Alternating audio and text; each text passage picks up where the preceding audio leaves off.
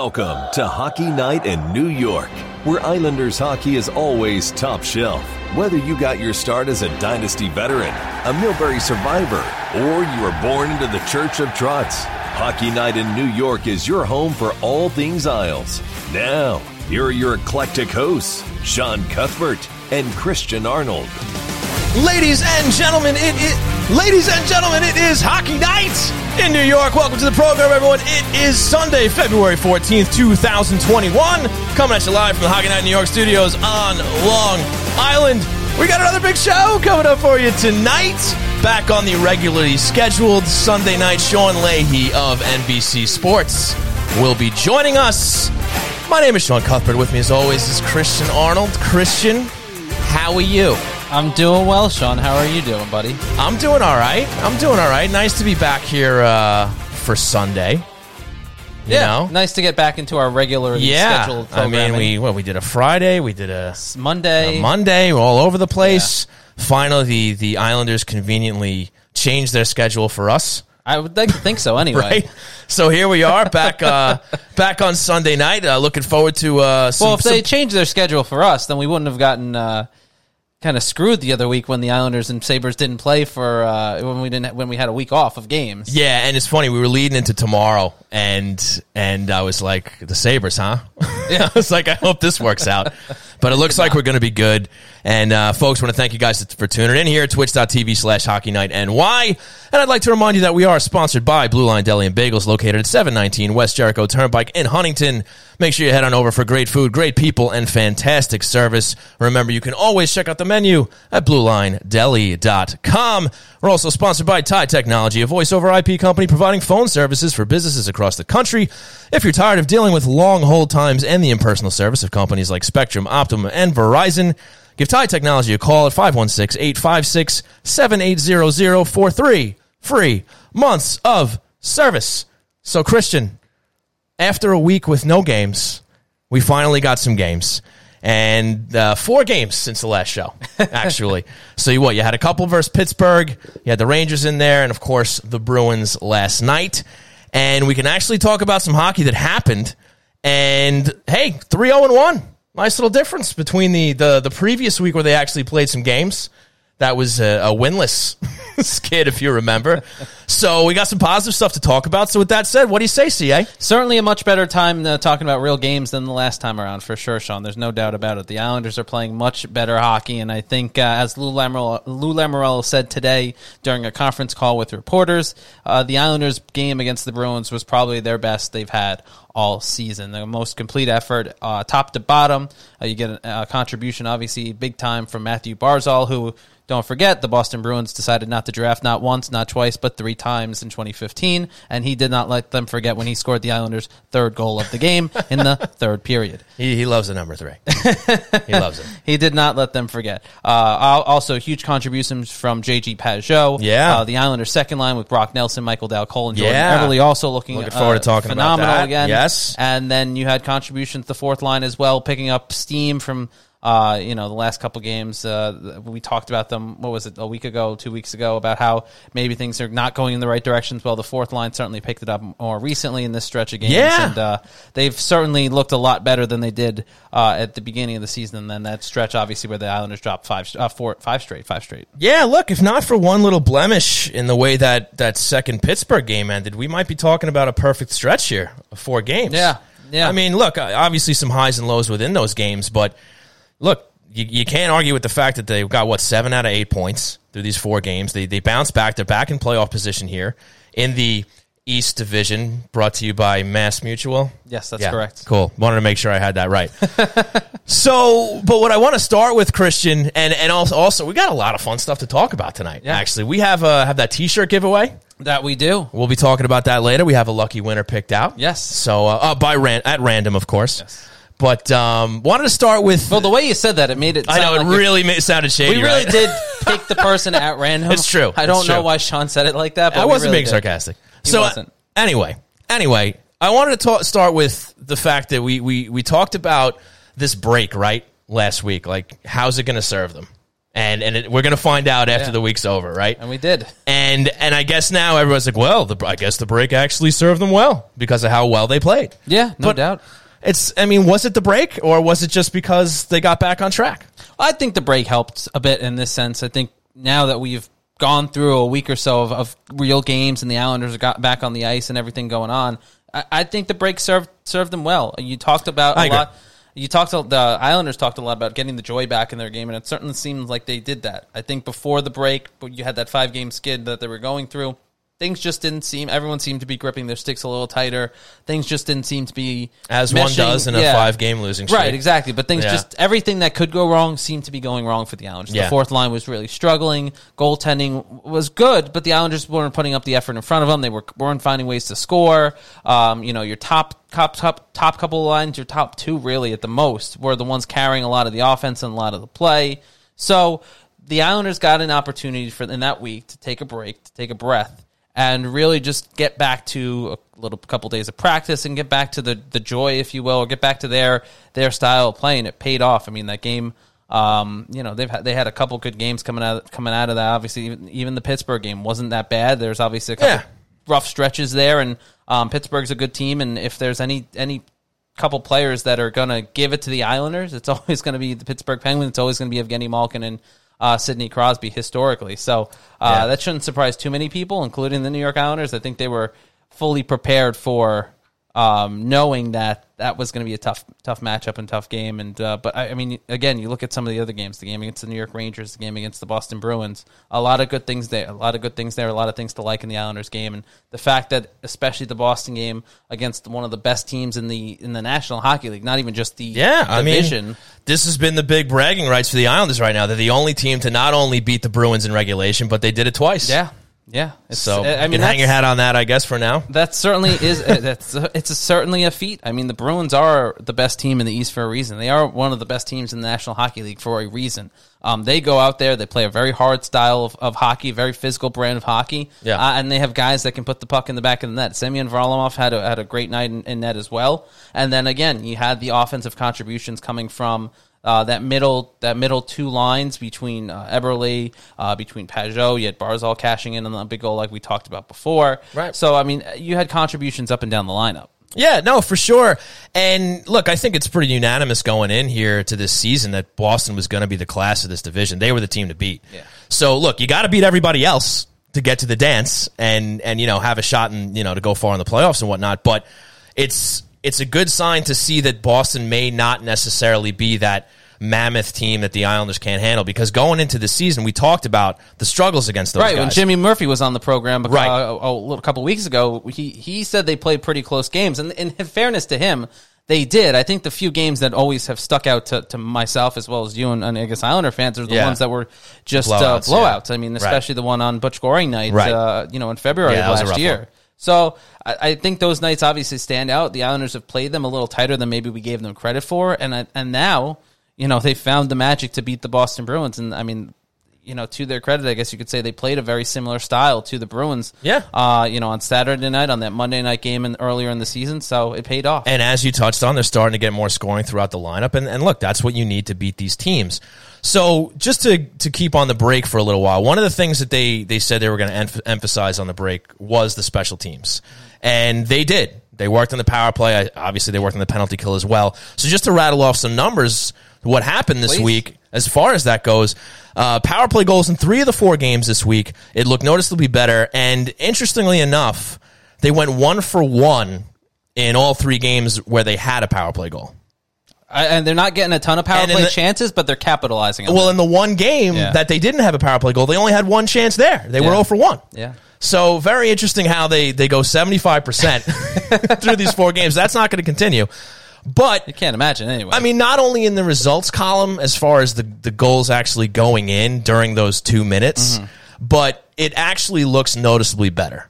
The way that they're setting up, the way that they're generating chances down low, the way that they're earning themselves more time in the offensive zone during these power plays.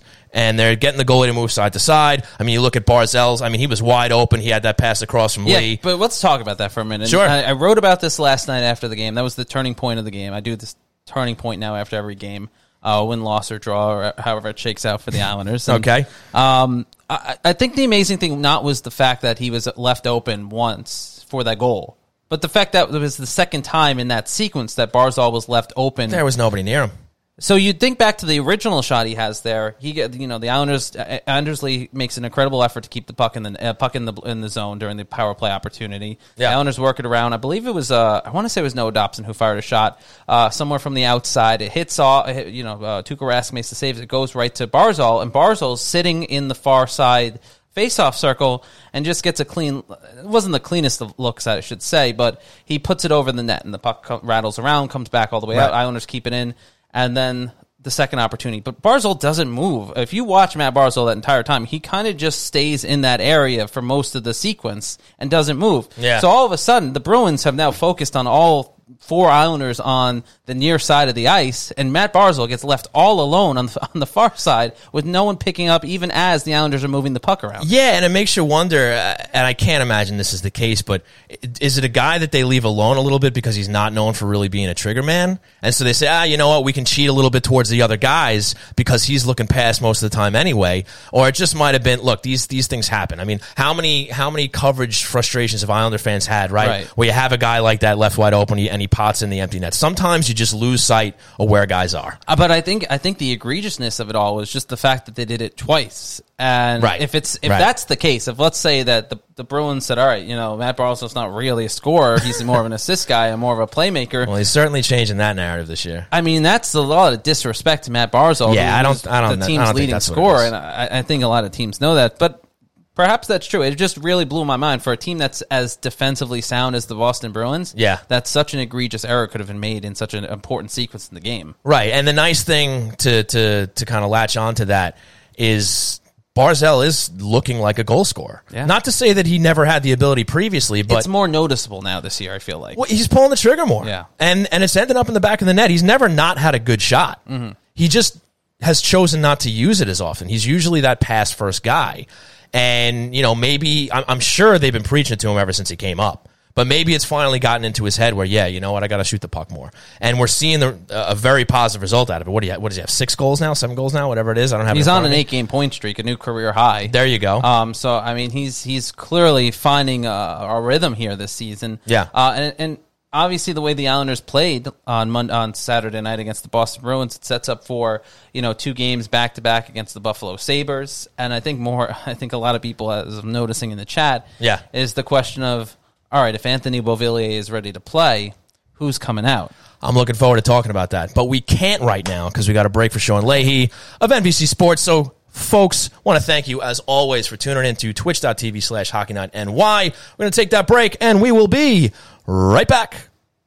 Customer service is the backbone of any great business, and reliable telecommunication is essential to keeping your client base happy. Introducing Ty Technology, a low-cost, flexible internet phone service founded on the idea that every customer deserves exceptional service while providing simple setup and management and easy integration to clients across the country.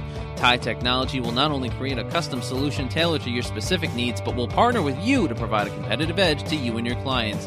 And if you need support, you won't be routed to an automated call center in another country. You'll get a live representative that had a personal hand in building your account. So Islander fans, if your business is looking for a change from companies like Spectrum, Verizon, or Optimum, Ty Technology is offering 3 free months of service for any of its affordable packages. Just call 516-856-7800. That's 516-856-7800. Or visit them on the web at TieTechnology.com. That's TIE Technology.com. Ty Technology, the right choice for your internet phone service.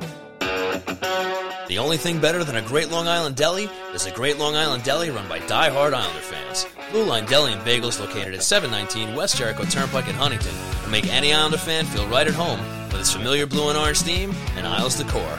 Blue Line Deli and Bagels proudly serves Bagel Boss bagels, along with breakfast favorites, hockey-themed heroes, quesadillas, salads, fresh-made smoothies, and much more. So stop on in for delicious food, a clean atmosphere, and a happy staff ready to greet you with friendly service no matter what team you support. Want to place an order for pickup? Call 631-944-3222 or visit BlueLineDeli.com to check out the menu and order online. Blue Line Deli and Bagels, where the great selections will have you saying, yes, yes, yes.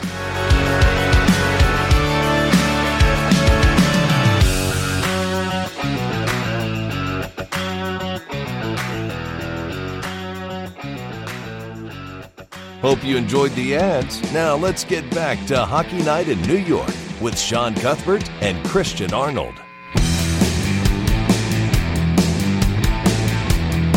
And welcome back to the program. This is Hockey Night in New York. With me, as always, Sean Cuthbert. I'm Christian Arnold, and it's time for On the Line, brought to you by our friends over at Tie Technology. And on the line with us from NBC Sports is Sean Leahy. It's a Sean and Sean affair. What's going on, Sean?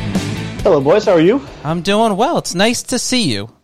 That's the nicest thing you've ever said to me, Christian. And let's keep it that way, Sean. Let's keep it that way.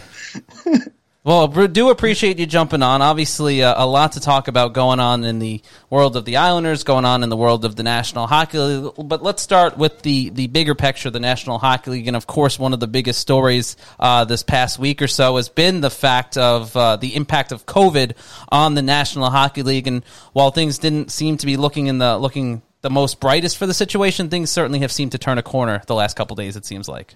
Yeah, today a lot of the Devils came off of that list, so they could potentially get back to playing games this week. Same for the Sabres, who the Islanders are going to see for the next 2 days. But it's just going to be an ongoing issue that we're going to have to watch, not just weekly but daily, and how it affects teams. I mean, we're a month and a day through the season, and you have teams like the Devils, the Wild, the Sabres, who've been hit so hard with COVID, where there's been so many games postponed, and we still have 40-ish games per team plus to go. And it's a long way until May 8th, where the regular season is supposed to end. And you can imagine what's going to happen over that period of time. And also too, the vaccine stuff, where teams are, how many players will be able to get the vaccine, and maybe they'll kind of mitigate issues later in the season and into the playoffs. Sean, obviously the outbreak that happened a week or so ago impacted the New York Islanders, impacted a lot of teams, the New Jersey, not the Islanders directly, but just their schedule. But obviously the Buffalo Sabres, New Jersey Devils, Minnesota Wild, Colorado Avalanche. The league certainly, kind of had to adjust things a little bit to kind of make good on some of the things that went wrong there. What sort of happened that there was such a quick outbreak among a lot of these teams, and how is the league addressing these issues so that it doesn't happen again? Well, they're starting to do more of the testing, because some of the testing was taking place, and then teams weren't getting the results until late, as we saw. Was it last week with the Golden Knights, where Thomas Nosek got pulled in the middle of the game? Sort of what happened with Kevin Durant last week as well. So you can't have that, because it's a guy playing in a game. He potentially tests positive. Who is he around on the bench, in the locker room, on the ice? That could just be absolute just madness. You don't know how it's going to affect everybody else. And obviously we've seen last week with the glass removed behind the benches, some more these I believe they're called HEPA machines, where they're supposed to clean, filter the air. A lot of these things that they've done, I don't know why they didn't start in the beginning of the season, because you knew they weren't going to go an entire season without some sort of outbreaks, or this, the league being affected, because we're not in the bubble anymore. People are going from the arenas to their homes and seeing people outside of just their teammates. So it's going to happen. All you can hope for is that these measures that they have instituted in the last week or so really will kind of start leveling things out. And that COVID list we see every day, up between 5 and 6 o'clock, we'll see fewer and fewer players on a more regular basis going forward. Well, it seems like it's trending in that direction, Sean, but I think one of the most interesting parts of that whole scenario was the fact that Buffalo obviously was impacted so much, but the fact that New Jersey, it seemed that Buffalo had asked New Jersey and the National Hockey League for some information that wasn't shared, and that set in kind of the motion the whole thing, where Buffalo had several players test positive and a lot of players go on the COVID list. And at one point you had I want to say it was the county commissioner or county executive up there where Buffalo plays. I want to say it's Erie County. I can't remember off the top of my head, but saying to The Athletic that they were thinking about, filing a lawsuit against the NHL, or bringing, it got pretty serious. How did the NHL sort of get themselves into that situation with Buffalo? I think just reading from what we know, it's just a lack of communication between the teams, between the league and the teams, and just not being on top of that when they found out. When did they find out? Certainly, it's not like there hasn't been precedent as far as I'm canceling a game hours before it takes place, just because at least now it's a little easier because you don't got to worry about fans and that kind of delaying their day. Right. It's just a matter of the players and the people that are working at the arena, even though there's a lot fewer people there now this season because of everything. But I'm surprised that the league didn't learn just kind of how the other leagues have done it. We've seen baseball go through a whole regular season, football, just kind of how those two leagues handled things, the rights, the wrongs, and they had so much extra time once they got out of the bubble before this start to really kind of mitigate any situations so they didn't blow up into outbreaks, kind of what we've seen now.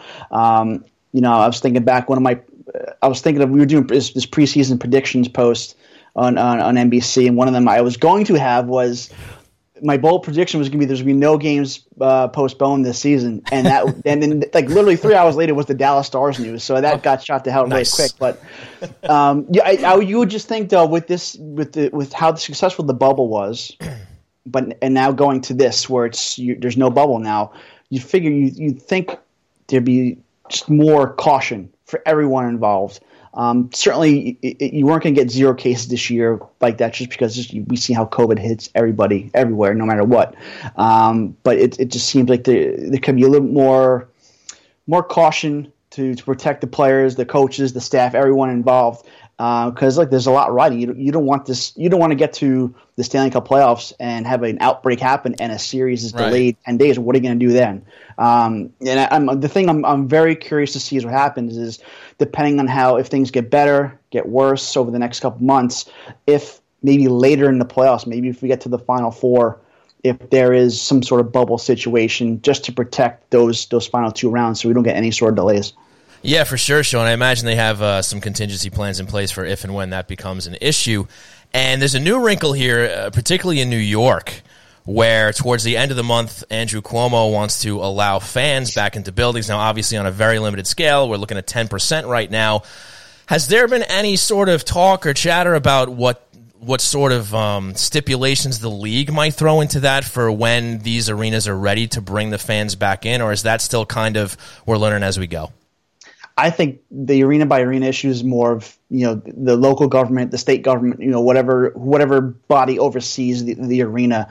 Otherwise, we would have seen all 31 teams open up with some capacity of fans, and we only saw, I think it was like 3 or 4. So it's encouraging. It's encouraging that fans are being able to be allowed into some of these arenas because it's showing that in some places things are getting better, and hopefully they stay that way. But I think we're still a long way until we see a full. I don't even know if it's going to be the Nassau Coliseum. It could be UBS Arena by the time we get a full rink available here in New York, anywhere else. So for sure, it's a shame that with this being the second last season for Nassau Coliseum that it may end with no fans being in the rink. Right, the last. We really promise this is the last season at the Nassau Coliseum. We're talking to Sean Leahy of NBC Sports. Let's keep it around the league here for a second, Sean. There's obviously some more news in the East Division. A little shakeup in Pittsburgh, a little unexpected situation. They end up bringing in Ron Hextall and Brian Burke to take over. Nobody saw this coming from what I could tell, so maybe you could just chat a little bit about that and what that means for the Pittsburgh Penguins going forward. Yeah, it's a very interesting move because you look at Ron Hextall's history in Philadelphia. The reason why he got fired, he was patient. He didn't want to bring up Carter Hart when they won. He didn't want to push these prospects. He didn't want to kind of push the accelerator on his plan. He had a plan. He was sticking to it no matter how long it was going to take. And you look at the team now, and that patience is kind of playing off. I mean, Carter Hart obviously got called up pretty shortly after Hextall got fired, but you look at the core of that team, those young players, and he drafted most of them. The Joel Farabees, the Travis Konechny's, the Oscar Lindbloms, Carter Hart. Those guys are key contributors to that team and why they're a playoff team. And Pittsburgh's in a different situation than when Philly was then. The Penguins, they still believe that their Stanley Cup window is open, no matter however little you might think. But as long as you have Crosby, Malkin, and Letang kind of in their primes, they're going to go for it. They're going to spend as much as they can. But I'm curious to see because you have 2 competing factions there, or 2 competing thoughts. You have Brian Burke, who has never been shy about making a bold trade to make a winner. and Ron Hextall with that patient approach. And you have the upper management, Mario Lemieux, Ron Burkle, David Morehouse, who, like I said, they still believe they can win a Stanley Cup. So do they maybe try and make a bold move this season to go for one last run and then reevaluate everything in the offseason? And reevaluate by, I mean, maybe making a trade with Chris Letang or getting Malkin or kind of carving up one of your veteran guys and sending them elsewhere to kind of rebuild. Because you look at that prospect pool and you look at all the prospect lists from the scouts, and they're always towards the bottom because they've been trading first-round picks for every single year. I think they've had one or two first-round draft choices since 2013 and 2014. So their prospect pool is very limited. And Crosby, Malkin, and Letang, those guys aren't getting any younger. So eventually you're going to have to turn the roster over and get younger and bring some new blood in. And that's kind of what we just said was Hextall's calling card in Philadelphia. I think a lot is really going to depend on this season and how they do, and really going to determine their next steps as far as either building this team forward or starting a bit of a tear down, or as the GMs like to call it now, a retooling. Talking with Sean Leahy from NBC Sports. Sean, let's switch gears here and move towards the Islanders a little bit. Obviously, coming off a pretty good stretch of games here, a big win over the Boston Bruins on Saturday night. Quite the difference than the week before or so, prior to their COVID-related break. What did you make of the Islanders' performance pre that week off, and then post their week off there?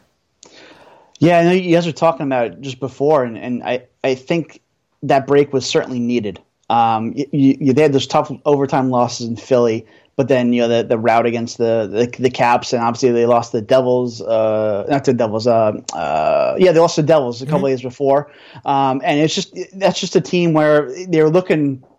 Just guys weren't clicking. They weren't looking like a cohesive group, and you get that week off. And this season, with the way the schedule is, teams aren't getting a lot of practice time, and you get a few days off for practice. That really helps, and it's almost like a reset. You go into that break, an unexpected break, and you just kind of flush everything, kind of break things down, and start all over again. And we saw what happened in that first game against Pittsburgh with the win, and obviously the great performance a couple nights later against the Rangers. And they certainly needed those few days off to kind of get their rhythm together, get guys healthier, get guys kind of in sync with one another, and it showed. They've been looking very dangerous, and obviously last night's game was maybe their best game of the season, and now they're facing a Sabres team who hasn't played in seems like 3-4 weeks or whatever it is. Right. Talk about practice. And a Sabres team that was struggling before that, and now they're coming off a very long layoff. So it's like a prime opportunity for the Islanders here to grab 4 points and kind of push themselves closer to where the Bruins are. What do you make of the Islanders sort of working the younger guys in, but not necessarily giving them a full push into the lineup per se? You have Bellows, who had a few games earlier in the season pre that break. We were talking about Wahlstrom's gotten a majority of the games post that break, but neither one of them have really gotten a substantial amount of time during most of the season. And then you look at it, and there's the Leo Komarovs and the Michael Dow-Coles that are getting chances as well. And obviously Leo Komarov is a bit of a lightning rod of a figure at the moment. What do you mean?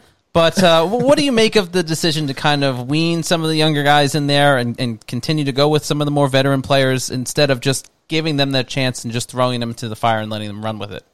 Yeah, I think it's good to give them a taste. And in some cases, they've had to with Beauvillier being out for the last 2-3 weeks. Yeah. The spots have opened up, and you got someone to need to fill that role. So you might as well see what these young kids have, and put them into the lineup, see how they react, see if they can be productive, and find a spot for them. Because this season, as we've seen already through a month, you're going to need your depth up in the front, on the back end, even in goal. You need those extra bodies because you never know when someone's going to be out of lineup for not just an injury, but obviously finding themselves on that COVID list. And you don't win a Stanley Cup without good depth. You can't just be carried by your top lines. It's why the Oilers have been the Oilers for the last several years, because it's just McDavid and Draisaitl and Nugent Hopkins to a point. But if guys like Wahlstrom, Bellows can develop, they're still very young players and experienced players. If they can get that experience and turn themselves into productive players to maybe help with that secondary scoring, that's going to go a long way to making the Islanders, a contending team in the Eastern Conference. For sure, Sean. And you might have heard earlier before you came on, we were talking about Matt Barzal. Are you seeing what we're seeing? Is this guy reaching another level? I mean, you have to remind yourself he's still only 23 years old. Are we seeing this guy, just developing another element to his game to become an even more dangerous player on the ice for the Islanders? Yeah, it's that goal the other night where he just turned out that Penguins rookie was just something special. And it's funny because it's almost like you expect that out of him because he's just so talented. Every time he gets the puck on the rush, you kind of look up and you just feel like something's going to happen. And certainly with his speed and his skill, it has. And look, it's been pretty evident for the last several years. He's one of the offensive leaders on this team. He's going to be that next big star for this franchise if he's not already, and he's showing it. I mean, he just had that big contract. He wants to live up to it. He wants to get another big contract in a couple of years' time and show that he's worth the money. And certainly, he's been worth every single penny so far. And he's firing the puck whenever he gets the chance, and more often than not, it's going in because his shooting percentage is off the charts this year. No doubt about it. And, you talk about this break and another guy who might have benefited from it, maybe not necessarily because of the lapse in games, but maybe just because where he ended up in the lineup and the fact that Beauvillier is still out. One guy whose name I don't think we've heard as much at all through his career until this week, Michael Dal Colle. I mean, he gets a chance on the second line. He gets to go in there with Eberle and Brock Nelson. And for me, I think he looks like a completely different player. Not so much. Look, it's not like he put up 5 goals this week or anything like that, but he got 2 assists in his first game on that line against Pittsburgh. And for me, he's just been a lot more noticeable. Are you also seeing what I'm seeing there? And do you think that this guy has a chance to maybe, lock in himself maybe a more firm top 9 position as opposed to rotating in and out of the lineup like he has? Yeah, as we just talked about with these young guys getting their shot, this has been Dal Colle's chance to show Barry Trotz that he should be a regular guy in the lineup, not just kind of subbed in and out when there's someone out on injury or in the COVID list. And he had to live up to the hype of being a top pick, and he obviously struggled with that. And certainly coming into that lineup when he did in those early years, little hard to find a spot for him on a regular basis with some of the players ahead of him as a young guy. But certainly this year, I think he sees this as his chance to kind of make some noise and cement his place. And so far, it's only been a few games, as you said, but he's definitely making an impression. And that's something that for a young player, for him who he's already, I think he's like 23, 24 years old, can certainly build some confidence in him and go a long way to making this kind of his regular spot in the Islanders lineup. Talking with Sean Leahy from NBC Sports. Sean, before we let you go, I wanted to ask, you mentioned the Nassau Coliseum before, and obviously you're from Long Island, you grew up here, you still live on Long Island, and the Nassau Coliseum obviously holds a special place to every Long Islander in some way or another, whether you went there for your first concert or whether you went there for your first sporting event, or live sporting event, I should say. Sean, what is your memory of the Nassau Coliseum? I remember there was something kind of funny that happened to you there, or you worked there when I interviewed for you for a story a few years ago about the Coliseum. Refresh my memory. There's got to be something there. I'm trying to think of something. Did you have a cup of coffee? By chance? I forget, but I saw my first ever hockey in there, Penguins and Islanders, back in like 1988 or so, 89, and obviously been there hundreds of times, not just for hockey, but for concerts, and most recently too for Long Island Nets games. But I don't think I'm biased in saying it's a great place to watch a hockey game. Whether you're a fan sitting in the seats or even a media up in the press box, the views there are unbelievable. And the fact that it's the size of the arena, it's so loud. I remember probably the loudest I've ever heard that building, probably two times. I was there for the first last game with John Tavares scored, I think it was an empty net goal against the Capitals, and was it 2015? That was insane. And then it was one of the early goals that the Islanders scored against the Penguins in that series in 2013, the lockout season. It was like a Sunday afternoon game, and it was just incredible the amount of noise that can come out of that building, when things are going right for the Islanders. And I wish they would have found a way to kind of remodel the arena. Obviously, this is a conversation that should have taken place 20 years ago, but we know the long history of the Coliseum and yes. that thing. That's a podcast for another 5 months or whatever.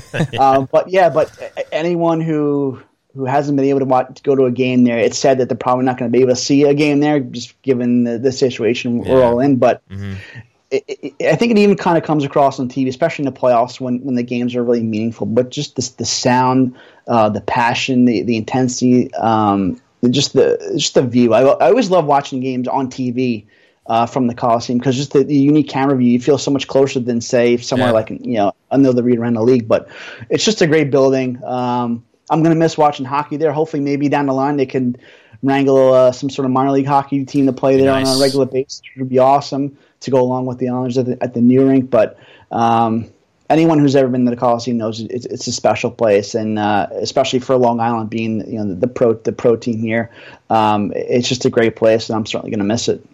Sean Leahy from NBC Sports. You can read his work over at NBCSports.com. Sean, we really appreciate the time. It's been a pleasure chatting with you, and hope to have you back on the show sometime soon. Absolutely, boys. Anytime. Thanks a lot, Sean. Take care. Take care. All right, ladies and gentlemen, that was the great Sean Leahy from NBC Sports. The very great Sean Leahy. The very great. Wow, look at you. Look at you. I'm being very nice. If the audience only knew what you were saying about him before he came on. I'm sorry. Apparently, you two were sharing, whispering like schoolgirls over there. Wow. Before we had him on. I mean, about me. He So had I some don't know. things to say about you. Look, I'm sorry you couldn't hear it, but he had some things to say. But he's got a great name, and I thought he did a great job. Well, that's half the reason why I invited him on. I appreciate that. So let's focus on that second line, that newly crafted second line that came out of this break by way of Anthony Beauvillier still being out of the lineup. Now, I like what I see so far. I already said it with Sean. I think this is... I mean, look, again, it's not like the guy scored 4 goals or anything like that, but if you want to call it a coming out party, I think on a very reserved scale it is for him, because he's kind of just been, when he's been in the lineup, he's been solid, right? Going back to last year, whatnot. He's been solid. He was, I think you even said it on a past show where he wasn't noticeable, which from a defensive standpoint is a positive. That means he's doing his job. But I think this is the first time we're really seeing him noticeable, where he's really in the mix. He's really making plays. I mean, aside from the fact that his name literally gets on the scoreboard for the 2 assists that he had. Right. But he's generating plays. And this is kind of the hope that I was having for him once I saw this experiment was being started by Barry Trotz, was, hey, maybe this guy can be more of the grinded out sort of guy, the dirty work guy for Nelson and Eberle. Eberle's a skill guy. We're seeing him carry the puck more because he's not with Barzal, and now he's getting himself some more goals up there. And, Brock Nelson, as we talked about, he needs to get his game going too. So I say run with this line for a little bit. I like what I've seen out of it. Again, obviously a very short sample size here, but I like what I've seen out of him. I think that he's doing a lot of noticeable work here. And again, if he can create space and room with that big body that he has, because another thing is too, he's crashing the net. He's going to the net. He's using his frame. He's not being a perimeter player that he might have been previously. And look, if he wants to stick on this lineup, whether he stays in the top 6 or not, this is the sort of thing he's got to do if he's not going to be scoring the sort of goals that he was in juniors. So with that mouthful, Christian, what do you think? I think you hit it on the nail on the head there. Damn right. Oh, okay. Well, now I take it back. All right, fine. Here's my take on it. It's totally different than Sean's, but no, go ahead. It certainly makes the discussion about what happens with Anthony Beauvillier once he comes back much more difficult because it all ties together. All right. Yes. So Dal Cole is playing really well on that second line with Eberle and Nelson. Does that change how he plays if he gets moved down, let's say, to a third line? He's not getting moved down to the fourth line. All right, if you want to keep Dal Cole there on that second line, where does Bo fit? Do you put him on the third line with Pajot and Wahlstrom or whoever? Maybe you bump him up to the first line. I don't know. Do you bump? But then there's the conversation. I have an opinion. I'm waiting for you to finish. Do you bump Beauvillier up to the first line and maybe knock a Josh Bailey, who hasn't produced a whole lot on the first line, down to a third line slot, and maybe let him earn that spot all the way back up to the first or second line? Well, here's where I start. Okay. All right. once Beauvillier comes back, and do we know if he's coming back tomorrow? We don't. It's day to day. We're all right. But he was close. He's getting closer. Yeah, and he's skating with the team now. He skated for the first time on Friday with the Islanders, but Barry Trotz immediately ruled him out for Saturday's game after that, though. Okay. So look, the top line, as far as Matt Barzal and Anders Lee go, they're still doing their thing. Mm-hmm. They're putting points up to scoring goals. Bailey is on another planet right now. We'll talk about him a little bit more in a little bit, but he's still got to get going. We'll worry about Bailey in a second. Second line, just said a lot of nice things about that. Yeah. Want to keep that intact. Okay. I say when Beauvillier comes back, you latch him right next to JGP. Put those two guys together. Put Beauvillier on the third line. Yes. You put him on the left wing with Pajot. Well, let me finish. Okay. Put him on the third line with Pajot. And sure, start it there with Wahlstrom on the right side. Now, whether or not that's going to happen, we know Barry likes Leo Komarov, and he kind of doubled down on that. Right. What was that, today or yesterday? Yesterday. So that might still be a thing. But look, whether it's Wahlstrom, whether it's Komarov, whether Bellows gets back in there, I want to see Beauvillier next to JGP because Beauvillier's got to get going, and Pajot is going now. So let's see if we can get those two guys together. Obviously, Beauvillier has a little more offensive prowess compared to a lot of the other guys that Pajot's been getting. Because if you continue to get production out of those top two lines, then all of a sudden you're looking at 3 lines deep here with potential for scoring if Pajot can get Beauvillier going. So that's my 2 cents there. You disagree. Let's hear what you got to say. I was going to say something crazy, but I stopped. I like crazy. Let's go. No, but I disagree in the sense that I would put Beauvillier on the top line with Barzal and Lee and move Josh Bailey down to the third line.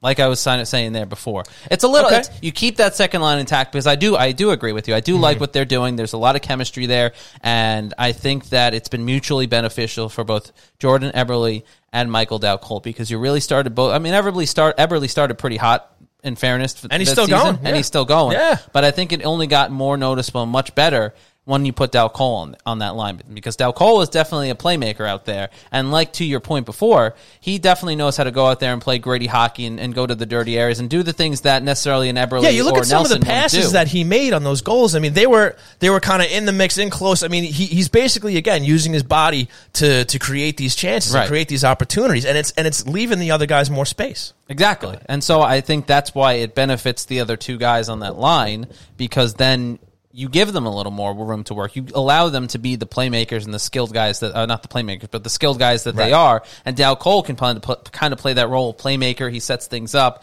He's the more physical one on that line and kind of does the dirty work, if you will. And if he keeps crashing the net, he's going to get his goals. Exactly. And then you give Barzal and Beauvillier, who had good chemistry in years past when the Islanders have put them on the same line together, an opportunity to reconnect. Barzal obviously firing on all cylinders now with an 8-game point streak.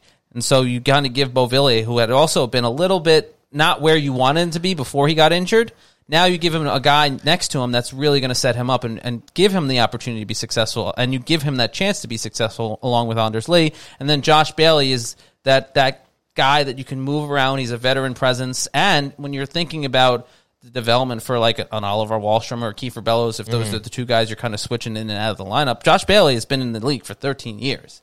I mean, he's done it all. Around. He's played. Yeah. He's probably played every position in the Islanders lineup except for defenseman and goaltender at this point. Right. So he's a guy that you could also kind of learn things from and also help with the development. Even if he's not necessarily producing as much right now, Josh Bailey still does a lot of. I know people hate when coaches and media and other players say this, but he does a lot of intangible things. He does. Sort of what Leo Komarov has brought to the Islanders lineup that Barry Trotz noted on Saturday night after the win, and a very good performance for Leo Komarov. You can't take it away from him. He did. I know that worried a lot of people in the chat that's basically his way of kind of forcing himself never to come out of the lineup through that one good game. But I don't know. I think Barry Trotz has been pretty amenable to making decisions that take some of the veteran guys out and put some of the younger guys in when it makes sense. And I think it's also an organizational standpoint as well. One thing that was noticeable during the conference call today that Lou Lamoriello had with the reporters that was kind of based around his 1300th NHL career victory as an NHL general manager.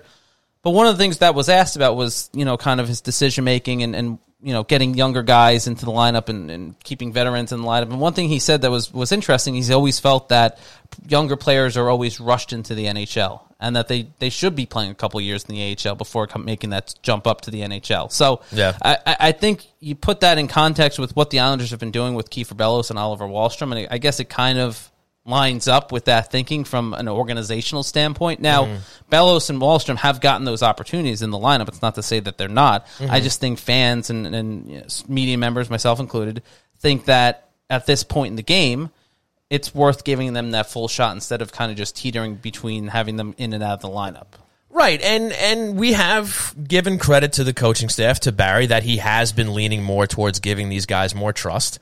And funny enough, not 1-2 shows ago, I was saying, oh yeah, Bellows is going to be the guy that gets paired up with Pajot. Obviously, and then immediately I was completely wrong about that. From the line. right. So there you have it. So there you go with me and predictions, right?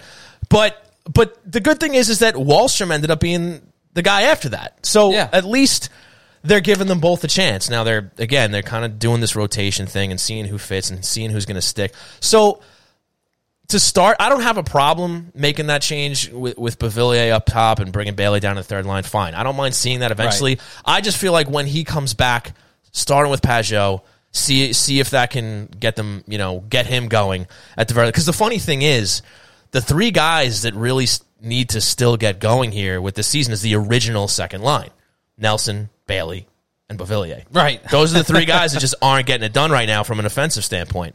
Right. So again, hopefully, this Eberle production with Dal Cole and Nelson now, that'll get Nelson going a little bit more. We're seeing it a little bit now. Yeah. And, again, hopefully when Beauvillier comes back, he gets a different look with Pajot or Lee and Barzal, but he gets a different look, and hopefully that can get him going too. Now, again, I don't care whether it's Bo up top or whether it's Bailey up top. Right. Just whatever works, right?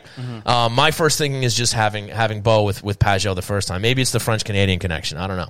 But Perhaps that's the magic. But sauce. But at this point, the good thing is you're seeing those top two lines are being a little more productive now. You're seeing Pajot finally taking charge of the third line a little bit, where he's getting some production. And again, credit to Wahlstrom, credit to Komarov. Wahlstrom looked good last night. Wahlstrom's looking better.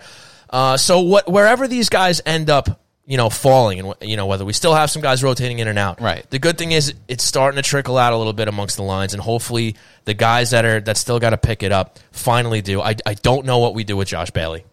I don't know. No, just because look, he couldn't get it done. To start with that original second line, he's still not very noticeable with Barzal and Lee. I mean, at least from an offensive standpoint. I mean, look, again, you said that he's doing other things, and that's fine. He's always going to. He's usually a decent player on the other side of the puck. Not always, but decent. Still probably is frustrating everybody out there with his failed clearing attempts and whatnot. That's just been a thing of his, and an Islander thing for all intents and purposes. But look, Bailey has had, up until the start of this season, I haven't had a bad thing to say about him for a long time. Yeah, no, I that's thought fair. he had been playing well for a very good stretch. I think for the most part, I mean, there are always people that are just criticizing Josh Bailey because they don't like him. But I think for the most part, it's burned into some people. Yes, I think that the criticism this season has been warranted. It's coming from a place that's not necessarily, we moved up all the way to get Josh Bailey. I hate this guy because he's not scoring 100 points. Well, first of all, you're an idiot. Second of all, it's just not his style. On the fire. And this season, that bombasticness we were looking for. This season, he is warranted of those criticisms because he's making dangerous mistakes that are costing the Islanders. And that's where I think these criticisms are now coming from. They're not coming from the place where it's just this constant hate for the guy because you don't think he lived up to the fact that he was drafted there, not necessarily that's where he should have been drafted. So I think it's been a fair set of criticisms. I think Josh Bailey understands that at this point in his career, in this point, his game needs to be better in those situations. He can't be making those mistakes. Yeah, and for him, like over the course of time, whenever he struggled, I always felt like it's just been a mental thing with him.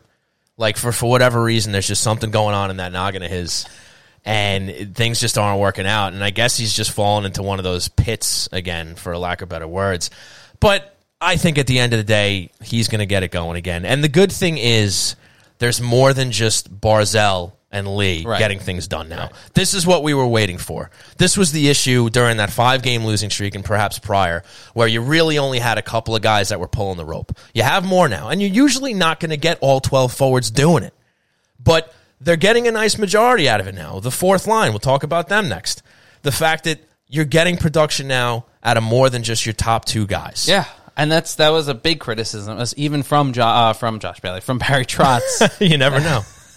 That on most nights it really was one line, or at best 2 lines going for the Islanders. Now it's 4 lines really going and generating those type of opportunities that the Islanders need, whether it's the physical play in their defensive end, creating opportunities the other way, or whether it's the skilled guys going out there and making something interesting happen, like you've seen the Islanders do the last couple games, including even Casey Cizikas' goal the other night against the Pittsburgh Penguins, and then Matt Barzal's goal against the Pittsburgh Penguins. He was like, hold my beer. Yeah. He was like, I ain't letting you have all the thunder here. But Although I still would say Casey Cizikas' goal was probably skill-wise much more impressive than the one that Bailey had, that Barzal had. You can have an argument either way, Yeah. but the funny thing is, I mean, you see that goal and you're like, well, that's the goal of the night. Yeah. And then Barzal's like, well, hold on a second. I have something to say about that, right? And unfortunately, it still ended up in a losing effort. I mean, again, that's the one blemish this week where they just couldn't close it out. And I thought for the most part they played a good game that night, and it really just came down to, you know, that last sequence, right? The goalies pulled. They had an opportunity where they're coming out of the zone. All they had to do is get the puck deep, fumble it a little bit, and look, what are you going to do? Malkin takes a shot from a little inside the blue line. Varlamov screened. He can't see a thing, and it goes in the net. And the shootout was less than stellar. Speaking of Josh Bailey. Yeah, well, not just him, though. I mean, you got to give a little criticism to Eberle and Barzal, too. I mean, look, there was not one shootout chance where I was like, oh, that's going in the back of the net. But what's strange to me is after the first or second time, you had all 3 guys take the same path, slow path down the left wing. I always say on a shootout, skate, speed. I don't like the slow stuff. And you know who used to drive me wild with that? JT, when he used to come in and do that's right. 8,000, stick deeks before he took a shot, and more times than not, it didn't go in the net. I was going to say, it worked about once every 29 times. And he kept going back to it. Yeah, I feel like you got to fly in there. Whether you're going for a deke or whether you're going for a Nielsen shot. kind of approach. Well, I mean, that guy just had it down to a science. He was the shootout. You know what's coming. You know what's coming. And he still scored every single time. Well, 99%. Yeah, that's still but pretty look, good shooting percentage. you know how I feel about the shootouts. You love it. It's love it. I mean, look, it's going to be hit or miss most times. But when you're there, you got to strategize. You got to try to make sure you get that second point. Yeah. And I wasn't a fan of how they went about that, but still, decent game. Shame they gave up that last goal with 18 seconds to go. All in all, a much better week for Islander country, and hopefully this is the start of some momentum here. Yeah. Going into this next week, you got the back-to-back games against Buffalo, in Buffalo, then you got 2 games in Pittsburgh after that, right? They see Pittsburgh 2 more times next week. Yeah. So Thursday and then Saturday. Yeah, now hopefully they don't let this high of a huge win over the Boston Bruins, make them forget who they're playing in Buffalo. You play down to your competition. Hopefully they're still ready for the Sabres tomorrow and Tuesday.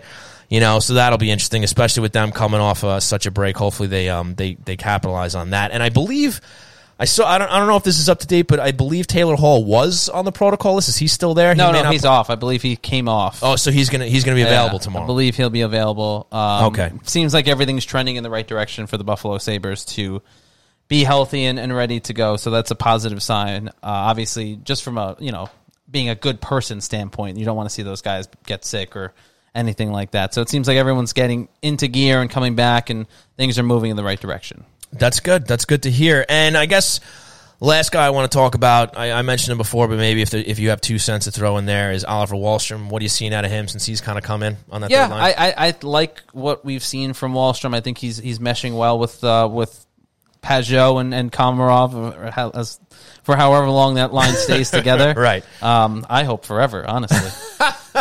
Well, look, Barry likes to stick with what he's got after a win, so don't be surprised if you see Leo, Pajot, and Wahlstrom. We'll see. Yeah. Obviously, I have no pending Bavilier as well. I'm joking on that, but I just want to make sure. I want to make sure. I don't feel like a million tweets being like, "What the hell, man?" But I get it, guys.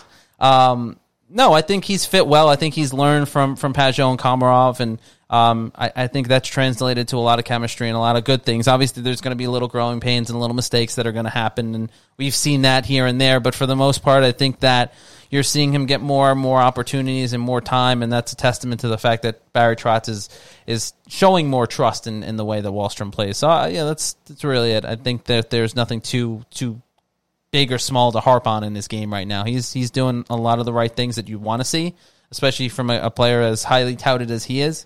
So it's a good thing for the Islanders and their organization. I agree. I think he's a guy who's earning himself a longer look. So hopefully we'll see 100%. And it's on Barry to juggle when it's time to bring him out and give Bellows another chance. I mean, we'll see. And I just happened to spy a comment in the chat. I would like to see Sorokin tomorrow from T-Boyle13. You got to figure he's going to get one of these two games. Well, Barry has even said as back, much. so. Barry said that there's a good chance that Ilya Sorokin will get one of these two games, whether it's tomorrow night or it's Tuesday night when the Islanders play the Sabres. We shall see. But certainly a lot of the conversation as well, something we actually talked about last week on the show, was the fact or the idea of Ilya Sorokin potentially seeing time in the AHL. Which I said wouldn't happen, which now it looks like it's going to, well, of course. I don't want to say it looks like it's going to happen, but there's been the Islanders didn't rule it out. Let's put it that way. Right. It didn't seem like that's their top priority now to put him down in the AHL because they think he should be there. But like a lot of things, the Islanders are saying, let's give it time. Let's see what the circumstances of what their schedule is like. And but since I said he won't be, he'll be there within a week or two. I mean, that's how it's going to go. That's very true. That's very true. I guess the positive you could say, or one thing you could note with that scenario is that the Islanders don't play games on Wednesdays, right? So they do play game. The teams that do play games on Wednesdays in their organization are the Bridgeport Sound Tigers. They play all of their games this season are 1:00 afternoon games. So even if let's say the Islanders wanted to get him a couple starts there, you send him down to Bridgeport, he plays an afternoon game in Bridgeport, and they send him back up to the NHL. Certainly feasible as far as I understand the way things can kind of go about this year. But look, I still don't think it's likely right now. Come back to us in maybe another month. I think if things are still trending maybe the way they are, I think he's been trending in the right direction, though. Yes, you look at the way he's 100%. Been playing. The team in front of him's got to get him some goals. Right. Or more goals, anyway. And the Philadelphia performance, I think, was a great example of how far he's come along in his game. He gave them every opportunity to win. It's the guys in front of them that I would say that really let him down as far as getting that win. Agreed. And so I don't necessarily know if it's dire to put him in Bridgeport at the moment, or the AHL. No, I don't think so. But I don't think that's so. kind of the update there, and there's a good chance that we see him. Honestly, I'm not sure how much they trust Schneider as a backup right now. Well, we say, what did we say? We are over under on how many on 3 starts. Right. I said that might 0. get blown out of the water too. Yeah. Well, that's what happens when you're cavalier with your comments. Well, look, no, I meant me. Collectively, I'm very cavalier with that comment. Indeed. So, you ready for the hero, buddy? Yes. Want to do the hero? Let's do the hero. Let's do the hero of the week. So here we go. We're going to switch screens now. I'm going to press some buttons. Ladies and gentlemen, when you hear this song, when you see this screen, that means it is time for the Hero of the Week, brought to you by the Blue Line Deli and Bagels half-price hero, which this week is Orlando's Breakfast Bite from 94.3 The Shark. Little breakfast little sandwich here, 3 scrambled eggs, roast beef, bacon, fresh mozzarella on a hero. Get it half price all week starting tomorrow.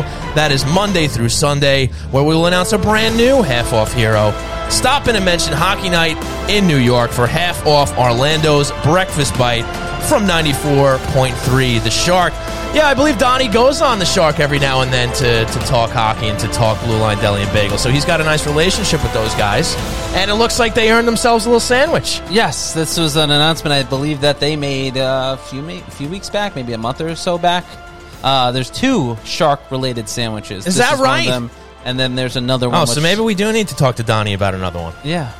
Well, I think each host... One is fine. Each host got, I think, got their own individual. And Orlando sandwich.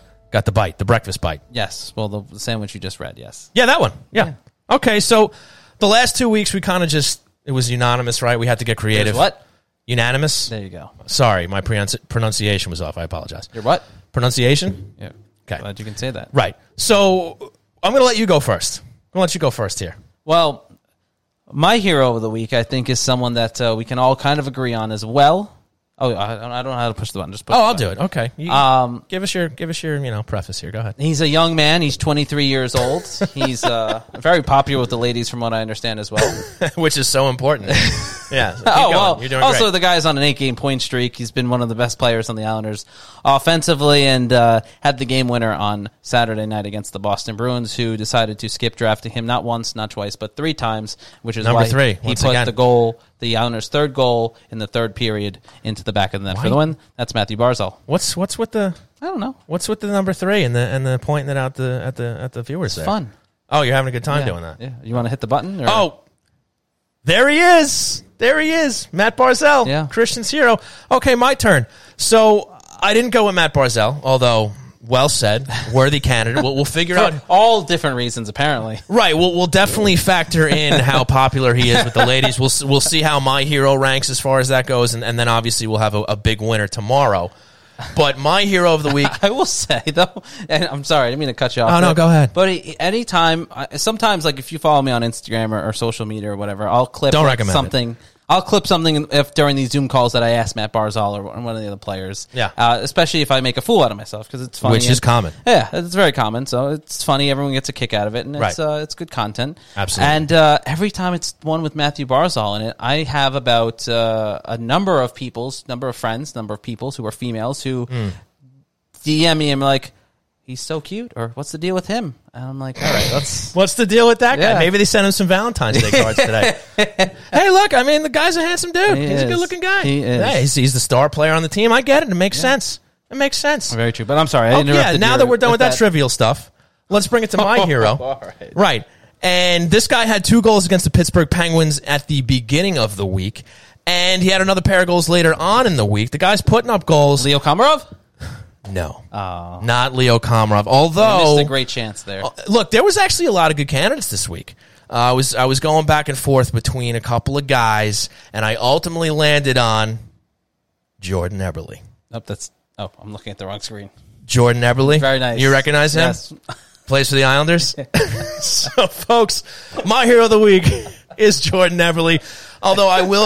I was looking at my screen. It was still showing the sandwich. I'm a couple seconds behind you. Right, yeah. You know, you're delayed a little forgot. bit. So, And more wasted than one, apparently. Jordan Eberle, Matt Barzal, your nominees for Hero of the Week. You'll find out who the ultimate hero is tomorrow. We'll deliberate after the show to figure out who gets the official shot. And again, there were some decent candidates here. You had Leo Komarov.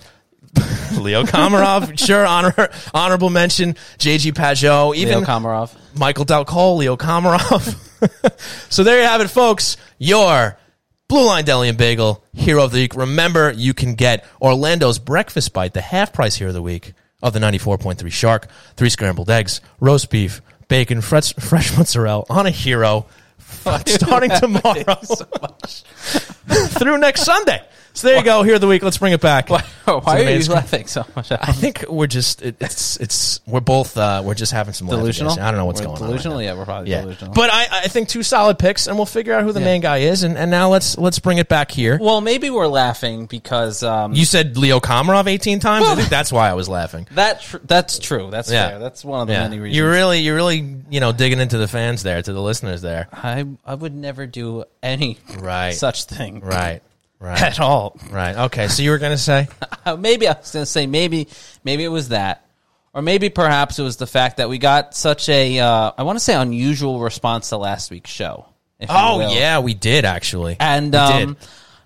I don't know how to describe this Okay. response. Maybe we want to just set it up. All We right, have to so- remind people what we were talking about. I forget what we're talking about half the time. But Goodness apparently gracious. someone had asked, right? Someone had asked us about the idea of Alexander Ovechkin potentially being a free agent and the Islanders going after him.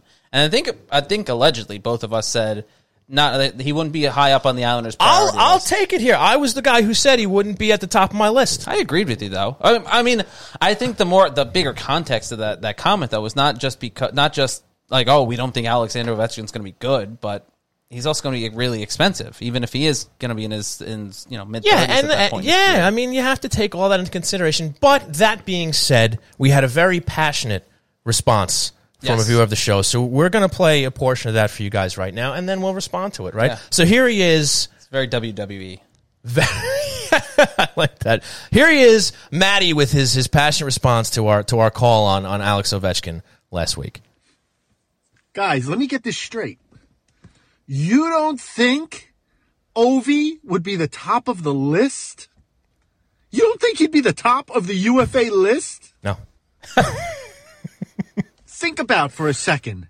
Okay. The ticket inventory moving power of a multi-season See, he's thinking about the gate. chasing down of Wayne Gretzky's goal-scoring record. Just think about that. The ticket inventory moving power of that. And now you're going to suggest that Ovi wouldn't be the top of the list? I love you guys. Thank you. Love you You too. shot to the top of the list in terms of my Speaking of Honor the lists. podcast that I enjoy. Thank and I you. love this new Twitch feature. Appreciate that. But you don't think Ovi would be the top of the food chain? Remember Steinbrenner when they built the new Yankee Stadium? What did he do? He went out and he signed Alex Rodriguez. He did do You can that. criticize that in hindsight all you want. Doesn't matter. But to me. they ended up blowing their previous attendance records out of the water. Okay. This is a great fan base, but it's relatively small. True. This is true. And the growth potential is tremendous. Also true. We're moving into a larger arena than we've ever been in. Also And we have fact. a man, an immortal hockey player, who's poised to chase down the great one, Wayne Gretzky. Who are you putting above him on the list? Thomas Tatar? What are we talking about here, guys? Come back to me, please. Jesus. Matty. I mean, if he said Thomas Hickey, I would have said 100%. We're chasing Thomas Hickey right to the top. Top of the list. Well, he's already within the franchise, so I don't think that really Still, makes sense. top of my list. Okay, so once Matty, Leo Komarov, Thomas Hickey. love the video response, love the passion, and you make some fair points. You do. You make some good points. Ones that I disagree wholeheartedly with, by the way. However, you are looking at this very, I won't say purely, but very heavily from a gate perspective, Business perspective. from a ticket pushing perspective, which I appreciate, which makes sense. You want to make sure fans are in the seats, especially for the new arena. From a business standpoint, makes a lot of sense. Get an immortal, as you say, into an Islander uniform, ready to walk into that brand new arena and sell some tickets. I get it. I appreciate that. I do. But he is not at the top of the list for me because the guy is 35 years old? And that's not to say he doesn't still have it. The guy, he put up 40 goals last year. He did it last year, not week. He could have done it last week. He might have. Fit his And standards. that's not to say he would not contribute to this team if they were to sign him. And I will also say I would not be opposed if they signed him Right. and brought him in. That wasn't the crux of our assessment Correct. of that. I just think from a hockey standpoint, from a franchise standpoint, from the average age of this team already standpoint, they might want to invest their cash if they can make room for him into a guy who's maybe in his mid-20s or late 20s. And that guy may not be available during this summer. And then maybe Ovi moves towards the top of the list. Also, that's assuming Alexander Ovechkin becomes a free agent. Or even wants to come here. He Right. does love Barry Trotz. He does. But I think my points of contention not only were those, but from Matty's point of view, as far as the gate drivenness of this whole conversation, I think that you're comparing two very different organizations. Would you say apples Nope. to the potato? Nope, I'm not going to go there. Not going to nice go job. there. Okay. All right, keep going. You're comparing two very different organizations, especially under George Steinbrenner and under John Ledecky. As much as the Islanders and Yankees can kind of, sort of, I guess, compete for the dynastiness of that. I was trying to come up with a real word there. You were giving me a hard time earlier about my No, that was- pronunciation, right? Yeah. But as far as dynasty goes, the Yankees are the top of the food chain in the city and most sports. Absolutely.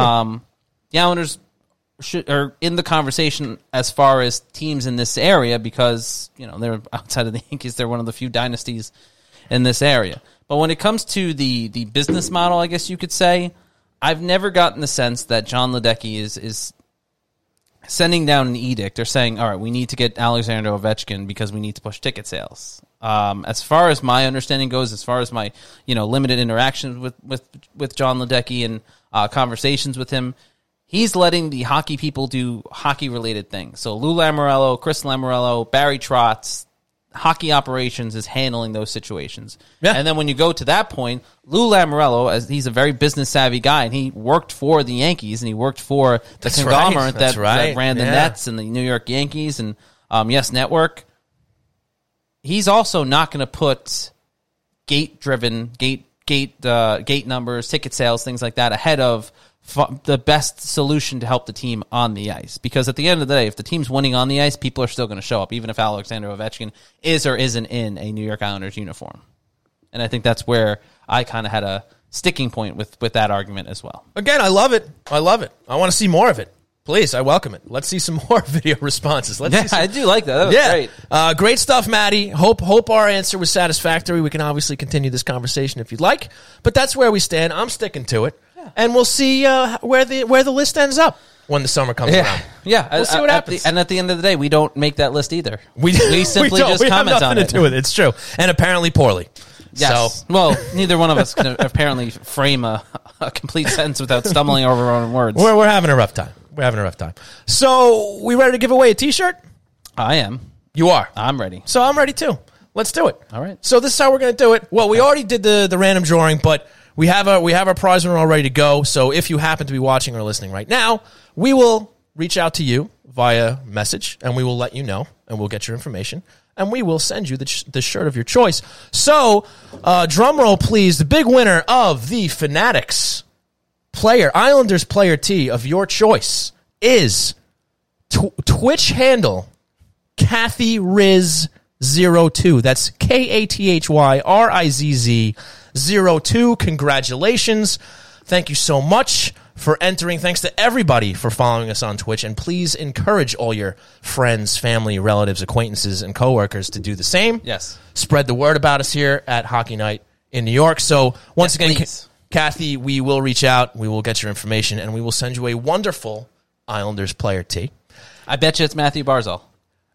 That's funny. What, because the winner's name is Kathy? Because it's a female? No, I just think everyone's riding the Barzal train. Hey, I wouldn't blame them. It's a safe bet. I want to see, like, maybe well, JG Pageau's pretty hot now, too, as far as T-shirts go and jerseys go. But maybe like an Adam Pelech. You don't see a lot of those. You know, I'd like to see a Pelech maybe. Leo Komarov. A Mayfield. Leo Komarov. Or Leo Komarov. I mean, it's an option. You can pick whoever you want. You can pick Zarnik if you want. You can pick whoever you want. But your choice. We'll send it to you. So there you go. Congratulations. And we'll be doing more giveaways like that as the train rolls on here at Hockey Night New York. So, make sure you keep it here. Win prizes, wonderful Islander swag, Hockey Night New York swag, and some okay chat about the Islanders as well. Decent chat. Yeah, we do a serviceable job. Yeah. So you got anything else for me here, Christian, or are we good to wrap this thing up? Well, as we do, I'm ready to leave after you just said it like that. So. Oh, I'm sorry. I didn't know that was going to upset you. It's just ugh. Okay. So then I guess we're good to go. I'm ready to. So I'm going to hit this button. Yeah, please do. That's the music. So, folks, as always, want to thank you so much for tuning into Hockey Night in New York. Remember, you can tune in live or for the archives at HockeyNightNY.com for the audio. You can obviously tune in here at twitch.tv/HockeyNightNY for the video. If you miss it live, it's always archived as well, 24/7, 365. I want to send a huge thanks out to Sean Leahy of NBC Sports for hanging with us here at Hockey Night in New York. And, of course, thank our wonderful sponsors, starting with Blue Line Deli and Bagels, located at 719 West Jericho Turnpike in Huntington. Make sure you head over for great food, great service, and fantastic people. Check out the menu at BlueLineDeli.com for the great selections and hockey-themed heroes. And also a big thanks to Tide Technology, a voice-over IP company providing phone services for businesses across the country. Check them out at TideTechnology.com for all your telecom needs, or give them a call at 516-856-7800, and that can get you 3 free months of service. Give them a call. As always, big thanks to you guys here. Yes. And remember, you can always follow us on social media at Hockey Night NY. Follow Christian at C_Arnold01. I didn't even have to look at my notes finally. I finally have it memorized. Follow myself at Shawnee Hockey. Tell your friends. Spread the word. We'll be back next week, next Sunday. Did you give the show social handles? I did. That was the first thing I said. At Hockey Night NY. You're not even paying attention. No, not at all. Good gray. Goodness gracious. Yeah, what? We are. Good gray? We are. Good gray. It's a new phrase. So, folks, once again, also rate, review, and subscribe. Yeah. We're throwing a lot of stuff at you here, but do it. Help us out. Help promote the show. We appreciate it. We love you guys. We love the Follow chat. us on MySpace. MySpace.com. Yeah. Does that even exist anymore? I don't think so. I don't think so either. So, folks, huge thanks to you guys. We'll be back regular scheduled time next week. Thank you so much for Christian Arnold. My name is Sean Cuthbert. Have a great rest of your Sunday night. Happy Valentine's Day. Happy Valentine's Day.